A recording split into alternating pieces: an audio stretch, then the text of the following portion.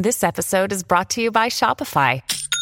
Forget the frustration of picking commerce platforms when you switch your business to Shopify, the global commerce platform that supercharges your selling wherever you sell. With Shopify, you'll harness the same intuitive features, trusted apps, and powerful analytics used by the world's leading brands. Sign up today for your $1 per month trial period at shopify.com/tech, all lowercase. That's shopify.com/tech. Welcome back. We have items on Facebook, an arrested mayor, mail in North Alabama, and Mardi Gras in South Alabama. My name's Ike Morgan, and we're down in Alabama.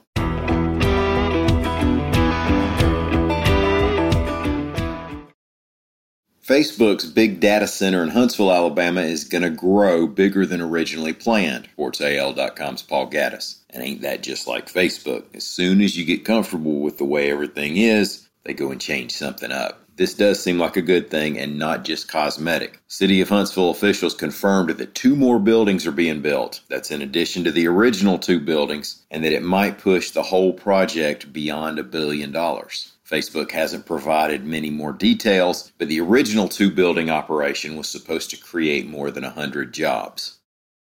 The mayor of Lanett, Alabama, has been arrested on ethics charges, reports AL.com's Carol Robinson. Jonathan Kyle McCoy has been the Lanett mayor since 2015. He was just reelected this past August. The indictment brings 3 counts against him. One alleges that he used his position to allow a dependent or family member to use a city-owned Chevy Tahoe without a lawful purpose. Another accuses him of using his position to obtain extensions and or waivers of city utility charges up to $43,302.31, and the third count claims that he used his position to make purchases on a city account for up to $643.84 in cash and or employee labor. McCoy, in a release, quote, "Today the Attorney General's office and others have made an attempt to destroy my character, embarrass the city, my family, and the citizens of Lanett by bringing criminal charges against me. I emphatically deny any wrongdoing, and I will vigorously defend these charges."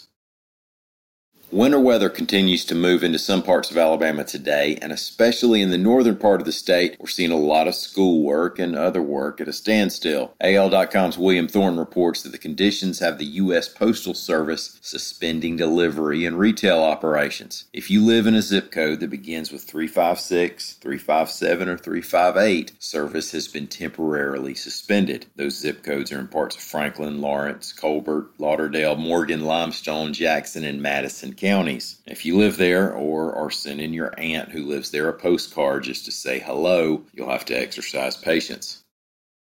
In Mobile on Shrove Tuesday afternoon, the sky cleared and a few hundred people showed up to laissez les bon temps rouler. En distance, hopefully. AL.com's Lawrence Specker reports that the Mardi Gras celebration, which usually packs in tens of thousands and involves parades rolling by, did get lively enough despite the cold and the COVID. There was a brass band, people spent some money at bars and restaurants that sorely need it, and there was sort of a reverse parade as the comic cowboys set their sometimes tastefully challenged signs out for folks to drive past and view. You can see photos of those signs and get more Alabama Mardi Gras coverage at al.com/Mardi Gras. And we do spell Mardi Gras with an S at the end.